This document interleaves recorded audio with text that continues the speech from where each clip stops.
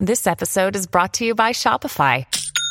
Forget the frustration of picking commerce platforms when you switch your business to Shopify, the global commerce platform that supercharges your selling wherever you sell. With Shopify, you'll harness the same intuitive features, trusted apps, and powerful analytics used by the world's leading brands. Sign up today for your $1 per month trial period at shopify.com/tech, all lowercase. That's shopify.com/tech.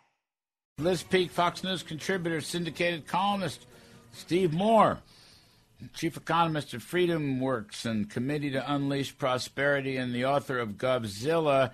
I got a couple things for you kids, but Liz, I got your column on Elon Musk. The key word here, the money sentence. My bet is on Musk. I love that. Now we just talked about this with Ken Polcari and Stephanie Link, two very good market people. But you're saying my bet is on Musk. Let's see. The original offer was $52.20, $44 billion. So the stock closed in moonlight trading at $35.04, down 5%. As I just was going online looking at their profile, Liz, I love this. Earnings per share on a trailing 12-month basis, zero, but 0.24, right? I'll call that zero. And the price-earnings ratio on the same basis is 152. Now, I wouldn't want to buy that with those kinds of numbers, okay? That's point number one. Point number two, for my way of looking at life, I think Elon, this is just one chapter in a long, I don't think he's going to walk away. I think he's going to get it. I think the Twitter people have been lying through their teeth from day one. They know how bad it is. But if he doesn't buy it, who's going to buy it? You know, I think it was Stefan, and it might have been Polcari. He said the stock's going to open at 20 on Monday. And my response to that is the difference between 20 and 0 could evaporate very fast because I don't know who's going to buy this turkey. Well, okay, so I agree. I mean, I think that the real question is how badly has Twitter manipulated their numbers? How dishonest have they been with shareholders, the SEC, and with Elon Musk? Because Elon Musk is not a fool. I mean, for him and his advisors and his law firm to basically charge Twitter with not being responsive to his demands, which, by the way, seem to me particularly or completely reasonable demands. He wants to know basically how many average daily users are there, and if 10% or 20% of them are spam or bots or whatever you want to call them, the business is worth an awful lot less than Twitter's management is indicating, saying that's only 5%. So it seems to me he's within his rights to want to know the details of this. Mm-hmm. In terms of the value of the company, it's a pretty substantial platform. I mean, yes, it's not making money. Obviously, Musk's intentions were to create a business model where it would make more money.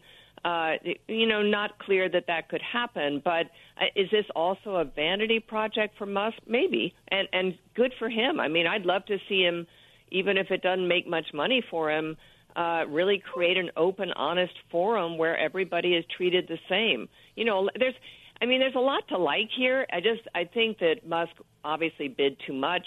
Both, before and after he made that bid, the tech stocks were under enormous pressure. They still are.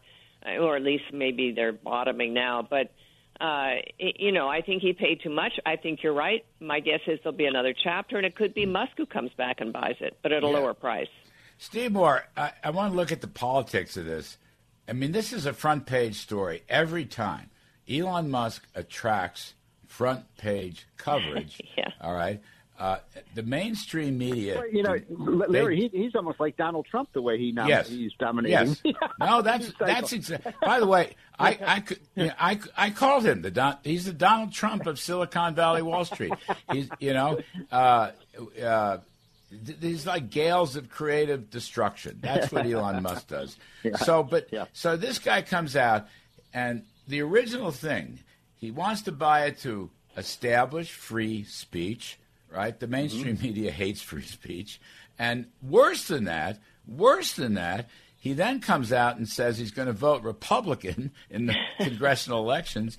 And then even worse than that, Steve Moore, he comes out and says, look, I voted for this gal who won the congressional primary in South Texas. I don't remember her name.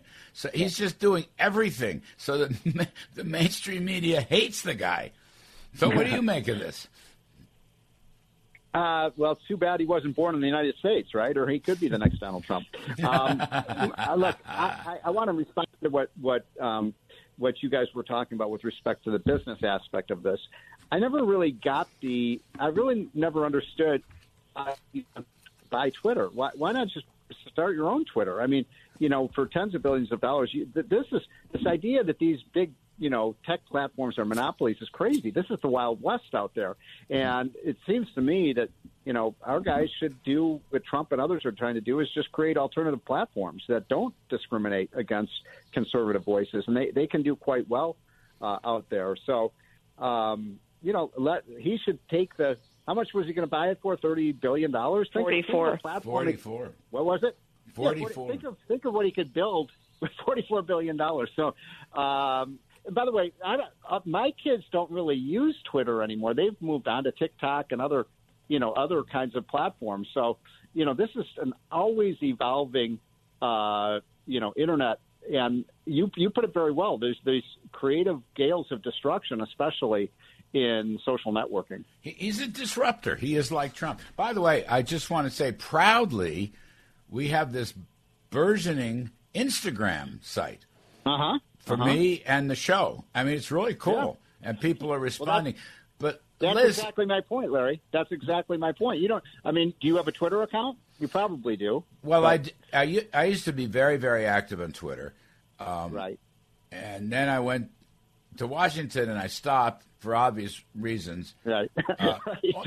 Also, I had a lot of followers, but I grew weary. Like, my followers, many of them defended me, but the people that don't like me, I mean, they're poisonous. I mean, I got tired of reading them. It's like, I said, I'm not really that bad. I mean, it's just that but Liz, I mean, it kind of gets to you. You dial up your Twitter account before you go to bed, and you see with these attacks on you, and you can't sleep all night. It's like I'm a murderer, killer. Are you still killing those puppies? Yes, that's what it's like. But Liz, is it to Steve's question? Must be. I mean, how hard is it to start one? Very hard. I mean, look what Trump has tried to do, and it's just not. In my view, it's not really going anywhere. Parler is maybe a good example too, because you actually have very smart, very capable people behind that platform, and it still is actually nowhere. Look, Twitter is different than, Steve, what your kids are interested in. Twitter has become sort of the go-to place for people who do what we do. I mean, it's very, very active, actively used by people in the media, people who want to promote television and things they write, et cetera, et cetera. It's a little different. I mean, Instagram is a different thing. TikTok's really different. Twitter has a real place, and I think it's not easy to create something like this, is the answer. By the way, Steve Moore, I want to throw TikTok out of the country. Yeah. TikTok is an instrumentality of the Chinese Communist Party.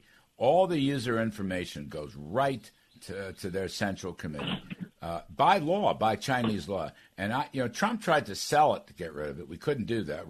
The clock ran out. I want to get rid of TikTok. That's Chinese spying operation is all it is. Well, you may be right about that, and the fact that China is really emerging in these social media platforms is all the more reason we shouldn't tear down ours. I don't understand this war. No, that's a great point. Amazon.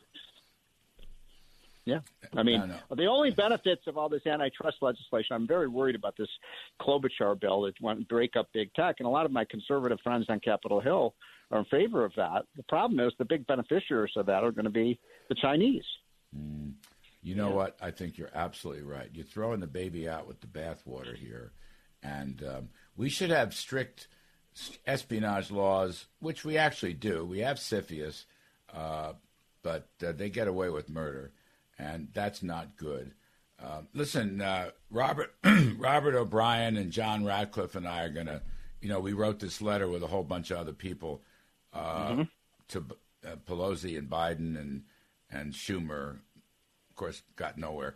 But we're going to put an op-ed piece up in the Journal, making the case again because about TikTok. Well, Liz, it's more general. That O'Brien is the leader here, National Security Advisor. What you were saying, as Steve was saying, if you tear down our tech companies, whether they're social media or tech, and some of the companies do both, and they do some great work. For example, in artificial intelligence, we're the world leader. It's coming from these companies. And we don't want to slaughter them. We don't want to destroy them because you're helping China. Mm-hmm. And I think that's a key point. And look at Steve Mnuchin, at Trump's direction, tried to sell, we were looking at deals with TikTok and ByteDance, the parent. Right. We thought we had a deal with Microsoft. It just didn't pan. We didn't have enough time. That's the basic point. But I'd like to throw him out. Can we talk about this Kim Strassel article? Here's this guy, Biden, really surrounded by dummies, okay? Dummies. And his whole presidency has collapsed for all the reasons that the three of us have talked about for the last year plus. And he hasn't fired anybody. He hasn't fired his economics people. He hasn't fired his goofy climate change radicals. He hasn't fired his national security people. In just 18 months, he's taken a very strong economy, running it into the ground. COVID disaster, Afghanistan disaster, right? Drug shortages, border disasters, inflation disasters, energy disasters, baby formulas, and nobody gets fired in the Biden administration. Steve Moore, I go to you. How can this be? How dumb can he be? So we have a big study that will be coming out in a couple of days, Larry, so I'll give you the kind of scoop on this on the Kudlow Show. We looked at the top 80 appointees in the Biden administration that deal with economics and commerce. And the median years of business experience is zero. Zero. Wow. Wow. That is more than half have no business experience. The mean is about 2 years of business experience. So these people don't know anything about anything. And you're right, they are ideologues. And by the way, in the Trump administration, it was 6 or 7 years of business experience. So in the Biden administration, they're all lawyers, activists, university professors, or just people who've been involved in politics their whole life. And you look at these people like Jennifer Granholm and Pete Buttigieg, would you even hire them to run a lemonade stand? Really, they are complete ideologues who've never run or managed anything. None of them have been fired, and I think that's because this is what Biden wants. He wants ideologues in these positions. And one last thing about this. If Joe Biden called me tomorrow and said, Steve, call me and I want your advice about what to do, what Joe Biden needs to do if he's going to save his presidency is I would tell him, you know what, hire somebody like a Fred Smith or an Elon Musk or someone who knows something about just logistics and running things. Just put them in charge. You go out and give your speeches. Put somebody in charge who knows something. There's nobody, Larry, who's over there that you would trust with the economy or national security. I can't think of a single one. I thought it would be Janet Yellen, but she's been a profound disappointment. Well, I agree. We had, Liz, in the Trump group a ton of people who came out of business. Just at our level, you had Wilbur Ross, right, was the Commerce Secretary. Yep. You had Stephen Mnuchin at Treasury, had spent all those years at Goldman Sachs and then, became a banker and a movie producer. We understood business. I spent all those years on Wall Street. You don't have that, Liz. And it shows. And I think that Kim Strassel's exactly right. Yeah, I would agree 100%. I think, though, none of us should be surprised by this. This was also the game plan in the Obama White House. I remember writing columns about how there was no business expertise in the Obama White House. In fact, I wrote a thing for the Daily Beast about the Obama kids should start a lemonade stand, to Steve's point, just because someone in the White House should know about profit and loss. That is not what motivates or guides Democrat policymaking. They don't really look for effectiveness. They don't look for answers. They look for, checking ideological boxes that kind of are sort of pleasing to their base. But I think now the Biden administration is in such a pickle. I mean, I went online this morning and looked, as I frequently do, at his approval ratings. It is unimaginable that they're getting worse, but they are.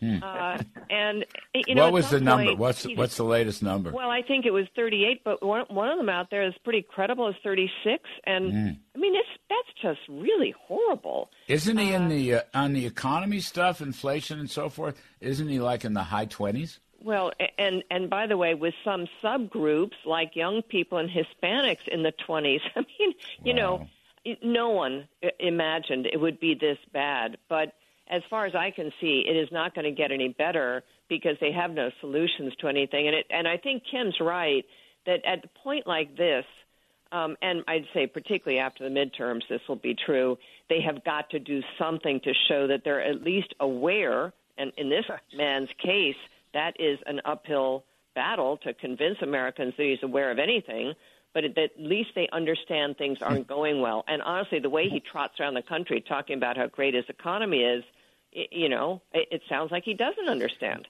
Let me just read you something real quick from this.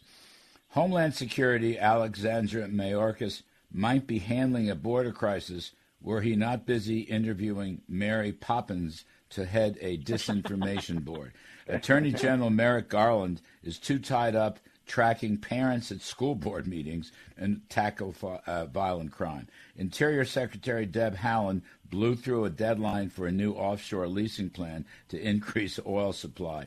Focused as she is on creating a Truth and Healing Commission. Transportation Secretary Pete Buttigieg, charged with unsnarling COVID supply chain snags, was last seen unveiling a $1 billion pilot project to promote racial equity in America's roads. Health and Human Services Secretary Javier Becerra was last seen never. Right? I mean, Javier is probably the best politician in the lot because he's just under the desk. He doesn't want to even show up. But well, Larry, I think a corollary to this is also that apparently the rate of staff exiting the White House is at unprecedented levels. And, the Trump White House had some chaotic moments, to be sure, and a lot of people didn't last. This one apparently is off the charts. I wasn't even aware of that. But it's just in terrible shape. The other side is the national security side with the bungling in Afghanistan, which in many ways I think was the beginning of the end of the Biden presidency. I mean, after that, everything seemed to fall apart. But you had, they're always a dollar short and a day late in the Ukraine. Blinken goes to Alaska to some meeting with the Chinese high command, and all they do is yell at him, and he doesn't say anything. Their diplomacy is broken. The military stuff, I mean, really, General Milley, is more interested in a woke military, it seems, than he is to, bolstering our defenses against our enemies. And I thought for sure after Afghanistan, heads would roll, but they never did. You're right about what's going on in the Defense Department. I've talked to a number of people who are telling me exactly what you just said, and these are pretty high level who've been in the Defense Department for many years. They're saying that the number one priority of our military right now, and the brass at the top, is climate change, not keeping our country safe. I mean, so everything is green energy stuff, with our tanks and our planes and so on. So it is a danger to the security of this country, no question about it. I mean, here you got Yellen, who runs around the globe talking about the existential climate change risk, right? And telling everybody the solution to $100 oil and a little less than $5 gasoline is renewables. I mean, it's not credible. Nobody believes that. I mean, changed. Don't you know that? Then you have this guy, the one running the EPA, Liz, now wants stricter and stricter ozone regulations, which would shut down the Permian Basin, which produces 43% of our oil. Yeah, no, I really? read about that because my head exploded when I saw that. Really? That came out after the week in which everybody in the world, including Democrats, were hammering Joe Biden on the gasoline prices and not producing enough oil and gas at home. How could they even contemplate? Does that guy ever talk to the White House? Does he read the newspapers? How could they contemplate impacting Permian Basin output? And by the way, it's not just 43% of production, it's 40% of drilling. So it's not like an old field that isn't necessary to our future. They don't have any solutions. And I think at the end of the day, they're going to have to, I think Kim's right, they're going to have to fire a whole bunch of people just to tell the country we care, because that is what the messaging problem is right now, according to Democrats. Americans don't feel that Joe Biden understands how bad things have gotten. And by the way, there's another thing we haven't talked about, and not many people are talking about, which is COVID. COVID is actually not great right now. We've got cases and hospitalizations increasing. The FDA is dragging their feet. I would argue, actually, the Afghanistan thing began the polling slide, but so did the fact that you had a surge in COVID after Biden did a victory lap and said it was over. It's not over, and this could be the next big thing. Thanks, kids. Liz Peek and Steve Moore, thank you ever so much.